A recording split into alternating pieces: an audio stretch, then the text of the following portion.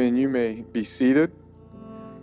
This morning we're going to continue in our worship through the preaching of God's word. And so I want to read our passage for us, which is found in 1 Kings chapter 5. So if you have your Bibles, you can turn there. We'll be reading the first 7 verses of 1 Kings chapter 5. And so I encourage you to follow along as I read. When Hiram, king of Tyre, learned that Solomon had been anointed king to succeed his father David, he sent his envoys to Solomon because he had always been on friendly terms with David. Solomon sent back this message to Hiram. You know that because of the wars waged against my father David from all sides, he could not build a temple for the name of the Lord, his God, until the Lord put his enemies under his feet. But now the Lord my God has given me rest on every side, and there is no adversary or disaster. I intend, therefore, to build a temple for the name of the Lord my God, as the Lord told my father David when he said, your son, whom I will put on the throne in your place, will build the temple for my name. So give orders that cedars of Lebanon be cut for me. My men will work with yours, and I will pay you for your men whatever wages you set. You know that we have no one so skilled in felling timber as the Sidonians. When Hiram heard Solomon's message, he was greatly pleased and said, praise be to the Lord today, for he has given David a wise son to rule over this great nation. If you will, bow with me in prayer. Father, we are so thankful for your word. Lord, that in it are the words of life, that on every page of it, it shows us our great need for salvation. And on every page, it points to the only one through whom we can find that salvation, Jesus, your son. And so, Lord, I pray for Pastor Kevin this morning that as he faithfully proclaims your word, that you'd give him clarity of mind. And Lord, I pray for each of us as we study your word, that we would humbly come before it, that you would give us ears to hear, eyes to see, hearts that are willing to be shaped and molded and conformed through the power of your Holy Spirit to your Son, Jesus. Lord, we love you and we trust you. In your name we pray. Amen. Amen. Thank you so much, Ryan, and thank you guys for that incredible time of worship. When you came in this morning, you should have received a bulletin, and on the back of that bulletin, you will find a message map that will help guide you as we walk through the text today. And while you locate that, maybe a pen as well, let me take just a moment to welcome those who are in our overflow room, or if you are watching us online or listening by podcast, I'd like to thank you for joining us in worship today. In March of 2000, I moved from North Georgia to Charlotte, North Carolina, to serve as the student pastor at First Baptist Church in that city. I was young and single, and in fact, I remember that I moved with all of my worldly possessions in the back of a Jeep Cherokee that I owned at the time. Shortly before I moved to Charlotte, a family in that church contacted me and said, hey, we're not sure what your plans are, where you want to live, but we actually have a furnished garage apartment, and if you'd like to, you can live there. I said, well, that sounds like exactly what I'm looking for. How much will you charge me? And they said, well, you don't have to pay. It'll be zero. And I said, well, that is exactly in my sweet spot. I'll take it. And it turned out to be one of the better decisions that I've made in life. It was a wonderful family. Really enjoyed my time living there. What I did not know was the house they lived in sat on the property that had been owned by Heritage USA. If you're not familiar with Heritage USA, it was this 2,300-acre theme park / religious retreat center / convention center that was operated by Jim and Tammy Faye Bakker. Now, you've got to be somewhere over 50 to know who I'm talking about when I mention Jim and Tammy Faye Bakker. But if you remember that name, you remember that Jim Bakker was this famous televangelist, this famous pastor who built a multi-million-dollar empire, and at some point had this incredible theme park that was constructed in Fort Mill, South Carolina, just across the line from Charlotte. It was like Six Flags Over Jesus. I mean, it had all the things, condominiums, hotels, all the rides. There were so many theaters, so many offerings that were there. It all sort of came crashing down in the late 80s when some scandals happened around his life, and then the theme park closed shortly thereafter. So less than a decade later, I move into this area, and one morning, just a couple of days after I'd moved into this garage apartment, I decided to go out for a run. Now, I began my run, and suddenly I enter this large parking lot, like you can imagine at Six Flags or Disney World.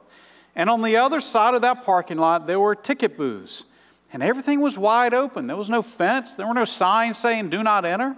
So I kept running right through the ticket booth. And I ran past what was at one time a very elaborate putt-putt course with a big castle in the middle. At this point, weeds were just growing everywhere.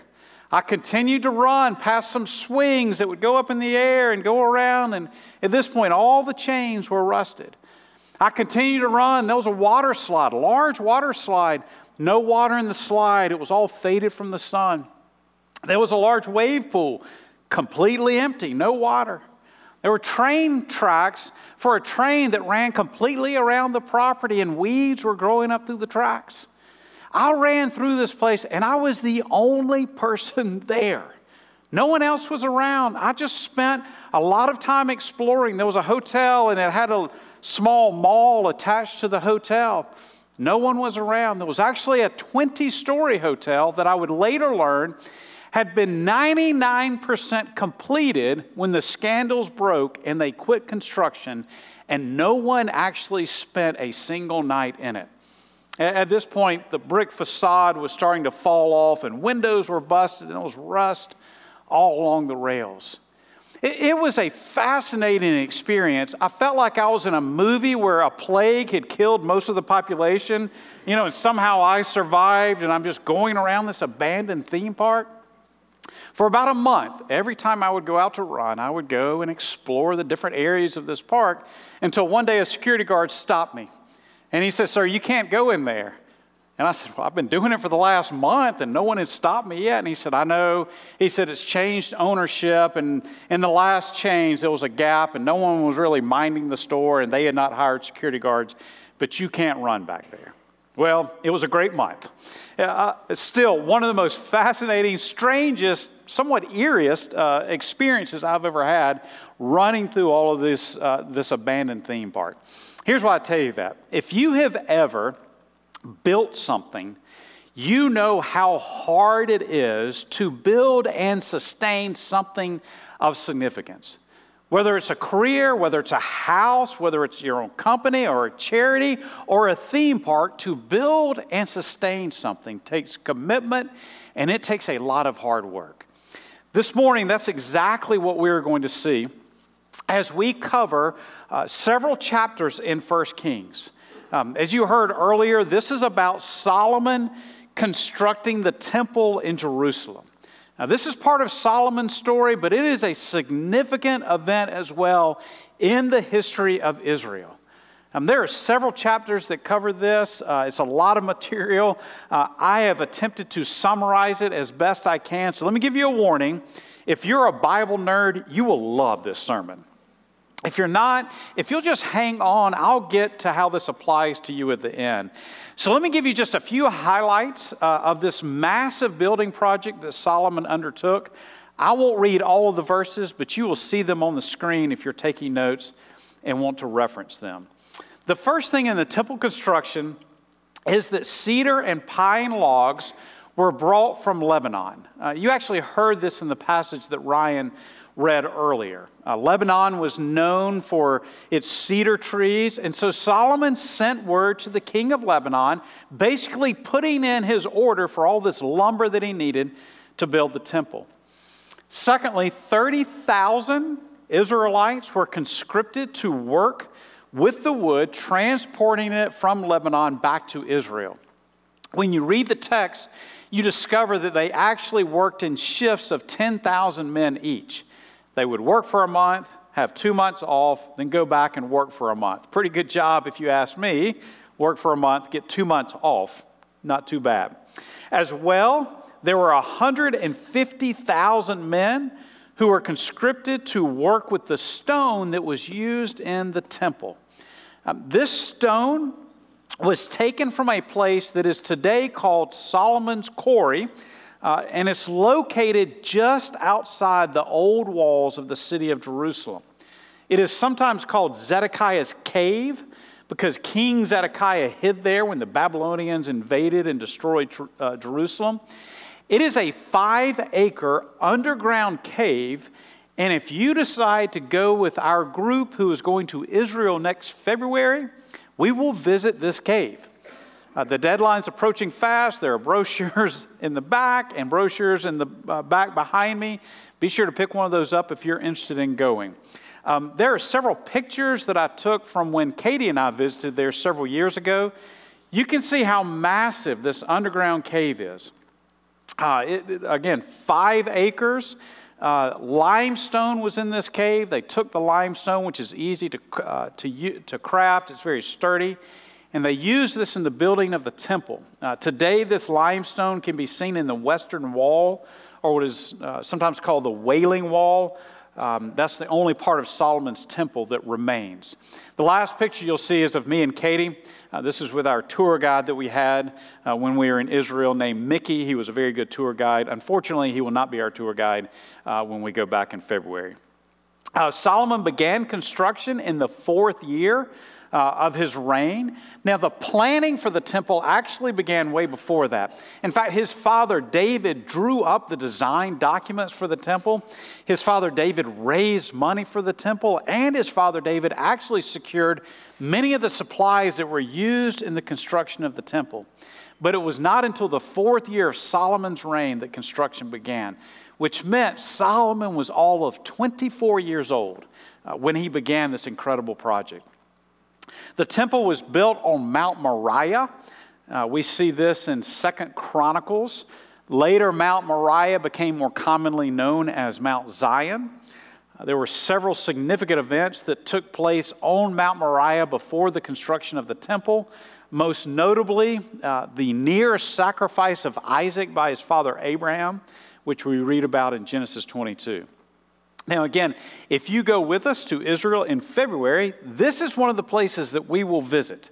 Today, the Temple Mount is under Islamic control. In fact, on the Temple Mount, you will find a church, a mosque called the Dome of the Rock. It was constructed in 691 AD, and the entire Temple Mount area is under Muslim control. In fact, there's one more picture I want to show you of me and Katie on the Temple Mount. And one of the rules there is that men and women, even husband and wives, cannot hold hands or hug one another. And so couples would pose for pictures, and naturally they would want to put their arms around each other or hold hands. We actually had a couple in our group who held hands during a picture, and the Temple Mount police came over and got onto them about holding hands. And so as Katie said, I would like to get a picture with you. And I said, well, you got to stand over there because I'm not getting in trouble with the police. Affection between men and women is seen as a sign of disrespect. And so they do not allow that on the Temple Mount. Next, the temple took 7 years to complete. We see that in chapter 6. And finally, and this is interesting, the process was as important as the product. And I do want to read this verse. Here's what verse 7 in chapter 6 says. In building the temple, only blocks dressed at the quarry were used, and no hammer, chisel, or any other iron tool was heard at the temple site where it was being built.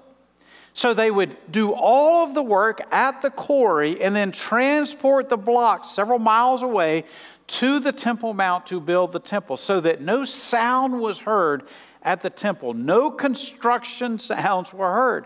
For Solomon, the process was as important as the end product. It was not just about building the temple, but making sure that throughout the construction process that God was honored on this place that would become his dwelling place, that would become the temple where the Lord resided. So after 7 years, the construction was finished, and this is what we see in the temple after it was completed. Number one is the temple reflected God's goodness. In verse 29, we read that on the walls around the temples, in both the inner and outer rooms, he carved cherubim, palm trees, and open flowers. There were other symbols as well that basically communicated the same thing. When people walked into the temple, they saw God's goodness.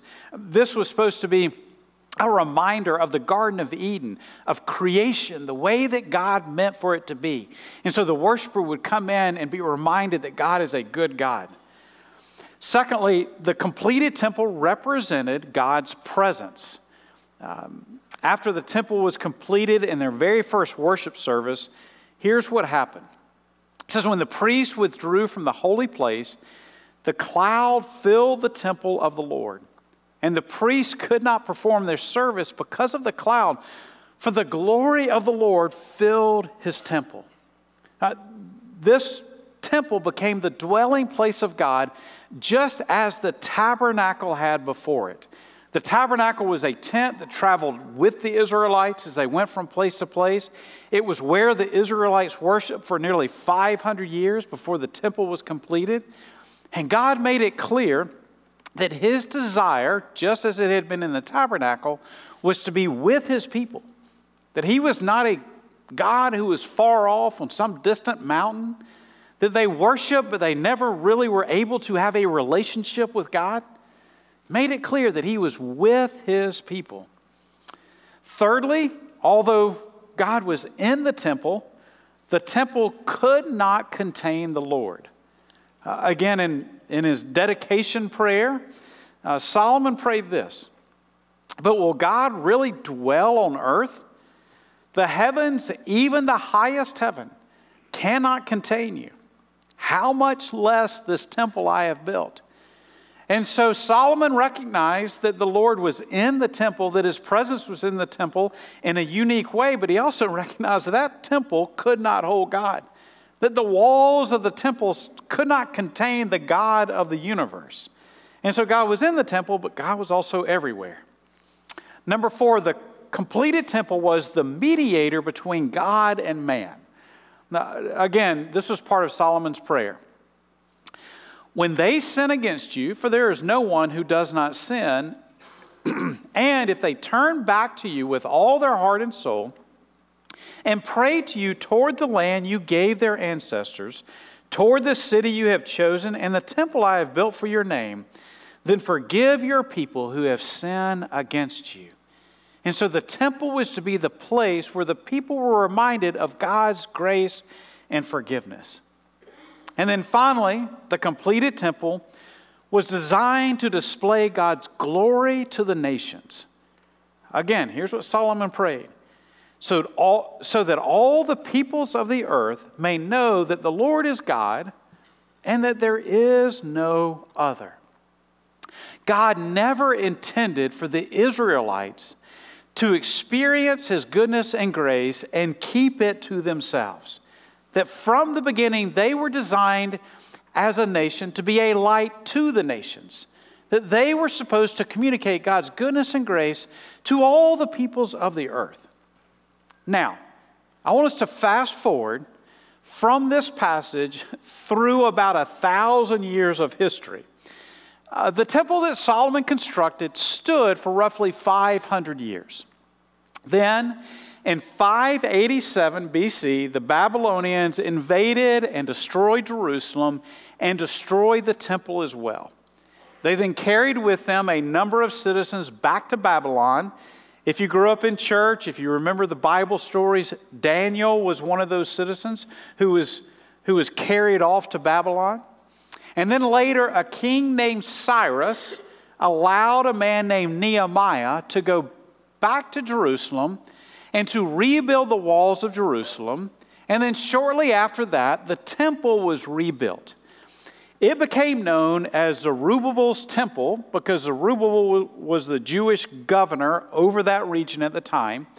And it was constructed around 520 BC. So for about 70 years, there was no temple standing in Jerusalem.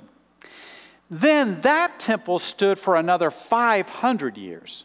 And in 20 BC, Herod the Great took that temple and he expanded it. He took that temple and he rebuilt portions of the temple in an attempt to bring it back to its former glory. Zerubbabel's temple was not like what Solomon had built, and so Herod wanted to bring it back to the way that Solomon had built it. This renovation was not completed until 63 AD, meaning the temple renovation was taking place when Jesus walked on the earth. Then in 66 AD, I can tell I've lost a lot of you already. And it'll get good in just a minute if you'll hang with me. In 66 AD, the Jews rebelled against the Roman Empire. The Romans had occupied Israel for about 150 years, and they had zero desire to give up this territory. They enjoyed collecting taxes from all the people that they had conquered from these various regions. And when the Israelites rebelled, the Romans decided it was time to put down this rebellion. In 66 AD, it started. In 68 AD, the Romans got serious. They sent in a general named Titus, who would later become a Roman emperor. And he destroyed completely the city of Jerusalem, and he destroyed completely the temple in 70 AD. And the temple was never rebuilt. In my humble opinion, this fact of history is one of the greatest evidences of the truth claims of Christians. Why do I say that? Why do I say that the fact that the temple has not been rebuilt is an evidence that what Christians claim about Jesus is true? It's because of this. Except for that 70-year, very brief gap, the temple stood in Jerusalem for 1,000 years. For 1,000 years, the temple was there on the Temple Mount. And then 2,000 years ago, it was destroyed. Less than 40 years after Jesus came and died on the cross, the temple was destroyed and has never been rebuilt. Now, if you ask someone who is not a follower of Christ, why has the temple never been rebuilt? It stood for 1,000 years, and in the last 2,000, it has never been rebuilt. They may point to a number of reasons, some which make sense, like today, especially now, with the Temple Mount being under the Islamic control. If they tried to rebuild the temple, it would start a holy war.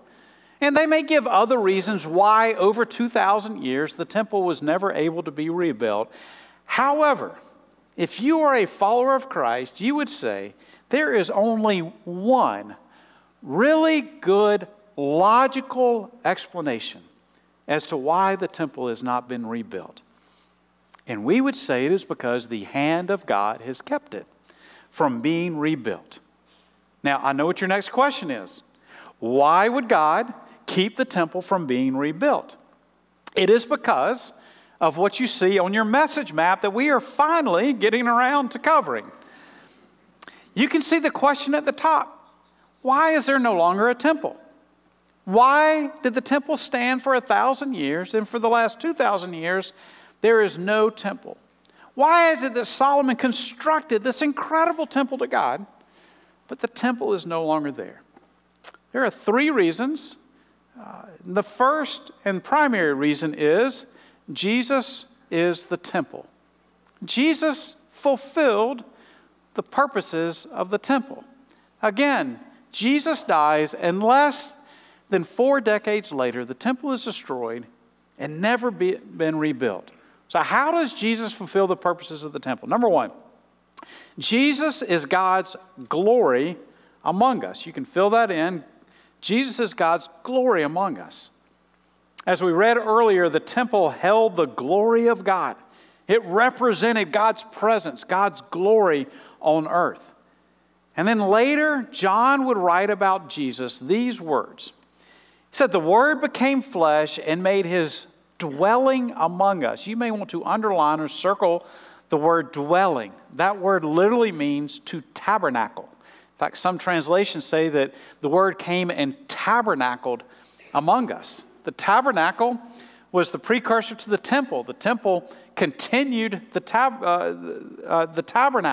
The tabernacle was God's dwelling among his people. He says, we have seen his glory, the glory of the one and only Son who came from the Father, full of grace and truth. In Jesus, God dwelt among us. In Jesus, we see the glory of God. Secondly, Jesus serves as the high priest. So the role of the high priest in the temple was to intercede on behalf of the people. He was to be the mediator between the Israelites and God. But notice what the writer of Hebrews says about Jesus. That because Jesus lives forever, he has a permanent priesthood. Therefore, he is able to save completely those who come to God through him because he always lives to intercede for them. In other words, Jesus has fulfilled and perfected the role of high priest. Jesus intercedes for us. If you come to me and you say, hey, Pastor, would you pray for me? I've got this issue, I've got this need, and I'm really searching for some help right now. Can you pray for me? Absolutely. I will pray for you as your pastor and as your friend, but not as priest, because you can go directly to God. As a follower of Christ, you do not need someone to serve as a mediator between you and God. Jesus is that mediator. You can go directly to God with your prayer needs. Thirdly, Jesus was the perfect sacrifice. You can write sacrifice in there. The temple was the place where thousands and thousands of sacrifices were made. These animals, mainly goats and bulls, were sacrificed, and their blood symbolically covered the sin of the people of Israel. The high priest would go into the Holy of Holies once a year, and there he would slaughter a goat, and the blood of the goat would symbolically cover the sin of the nation of Israel. Again, notice what the writer of Hebrews tells us, that Jesus not only serves as the high priest, but as the sacrifice as well. That he did not enter by means of the blood of goats and calves, but he entered the most holy place once for all. You can underline that, once for all, by his own blood, thus obtaining eternal redemption. The writer of Hebrews here argues that these continual sacrifices that had been made for 1,000 years pointed to Jesus, who was the final and ultimate sacrifice, so that no further sacrifices had to be made. Hence, the destruction of the temple that has never been rebuilt. Why? Because there's no more need for sacrifice. Number 4, Jesus is the temple in that he is the mediator between God and man. As both the high priest and the ultimate sacrifice, Jesus became the bridge between God and man. Notice what Paul wrote. For there is one God and one mediator between God and mankind, the man Jesus Christ. So Jesus serves as both the high priest and as the sacrifice. And finally, just as the temple was a light to the nations, we see the last one there, that Jesus is the Savior of all the nations. Now, Luke tells us that in Jesus that there is repentance for the forgiveness of sins that will be preached in his name to all nations, beginning in Jerusalem, which is exactly what you see happening both in Scripture and in books about the history of the Roman Empire. This gospel message began to spread, and the message of Jesus became a light to the nations, literally changing the history of the world. However, not only is Jesus the temple, not only has Jesus fulfilled the purposes of the temple, but number 2, and you can write this in, the church is the temple. Notice what we read in 1 Corinthians 3. It says, don't you know that you yourselves are God's temple and that God's Spirit dwells in your midst? Now, one of the things you need to keep in mind is that the yous here are all plural. It's one of the difficulties with the English language that you singular and you plural is the same. And it can be confusing, except in the South, we fixed it with the word y'all. And if the rest of the English-speaking world would pick up on this genius way to fix this problem, then we would be fine. Here, the yous are all plural. And you can see that in the next verse. It says, if anyone destroys God's temple, God will destroy that person, for God's temple is sacred, and you together, the NIV translators decide to say you together there, are that temple. Here is what Paul was saying. When believers come together, when a faith community comes together, God dwells in their midst. The church is the temple. In the New Testament, the church becomes the temple. And notice what Paul writes here. It should be sobering to people who attack the church. It says if anyone destroys the church, then God will destroy that person. God is fiercely protective of the church. It is his instrument of sharing the gospel, of spreading the gospel, and of his presence on this earth. In fact, the Bible calls the church the bride of Christ. God is fiercely protective of his bride. And anyone who tries to destroy the church, God will destroy that person. Not only is Jesus the temple, not only is the church the temple, but here's the last one. You can write this in. Individual believers are the temple as well. Here's another verse from 1 Corinthians, found in chapter 6. Do you not know that your bodies are temples of the Holy Spirit, who is in you, whom you have received from God? You are not your own. You are bought at a price. Therefore, honor God with your bodies. So why was the temple that Solomon built so special? It was not because of the gold and silver and elaborate jewels that were used and the grand construction. It was because God himself dwelt there. Why was Jesus so unique, so special? Because Jesus was and is God, dwelling among us on earth. What makes the church unique? It is because when we gather together as a faith community, God dwells in our midst in a unique way. What makes you as a follower of Christ unique? It is that God dwells in you through the Holy Spirit who is within you the moment you become a follower of Christ. If you follow Christ, this is true in your life. You are a temple. The Holy Spirit's dwelling in you. God is tabernacling with you within your body. So Paul here says, because of that fact, because of that truth, honor God with your bodies. Are you doing that? Are you honoring God with your body in the choices that you make? Are you honoring God with the part of your body called the eyes, with what you watch, with what you view? The part of your body called the mouth, how you speak about others, how you speak to others. With the part of the body called the mind, how you think about the world. With your heart, with your desires, what you long for. Now, I've heard it said before that the most miserable person on earth is the Christian who lives like the world. See, those who aren't followers of Christ, they can sin, and to some degree, they can enjoy their sin. Christians can't. Now, we will fool ourselves that if we will act selfishly, that if we will just get this thing, if we will sin, then we will be happier. That's why we do it. But in the end, sin always lies. We think we'll be happier. The truth is, we end up more miserable. Sin is never what we think it will be, and we suffer as a consequence. Why is this?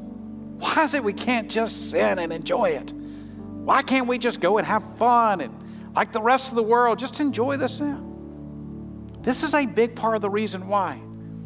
God dwells within your body. The Holy Spirit is within you. And God is a holy God. And when we choose to sin with our bodies, then a holy God is in conflict with this sin. God, who cannot be in the presence of sin, and is within our bodies, we start to sin, and suddenly there is conflict, and we suffer as a result. So let me challenge you this week. As you get up in the mornings, as you begin your day, hopefully with some sort of scripture reading and praying, I want you to think about this fact. God is in you. Right now, God is in you. You are a temple of God. Honor God with your body. Honor God with your body. Every day this week, I want you to think, I'm going to honor God with my body. Why? Because God is dwelling within me.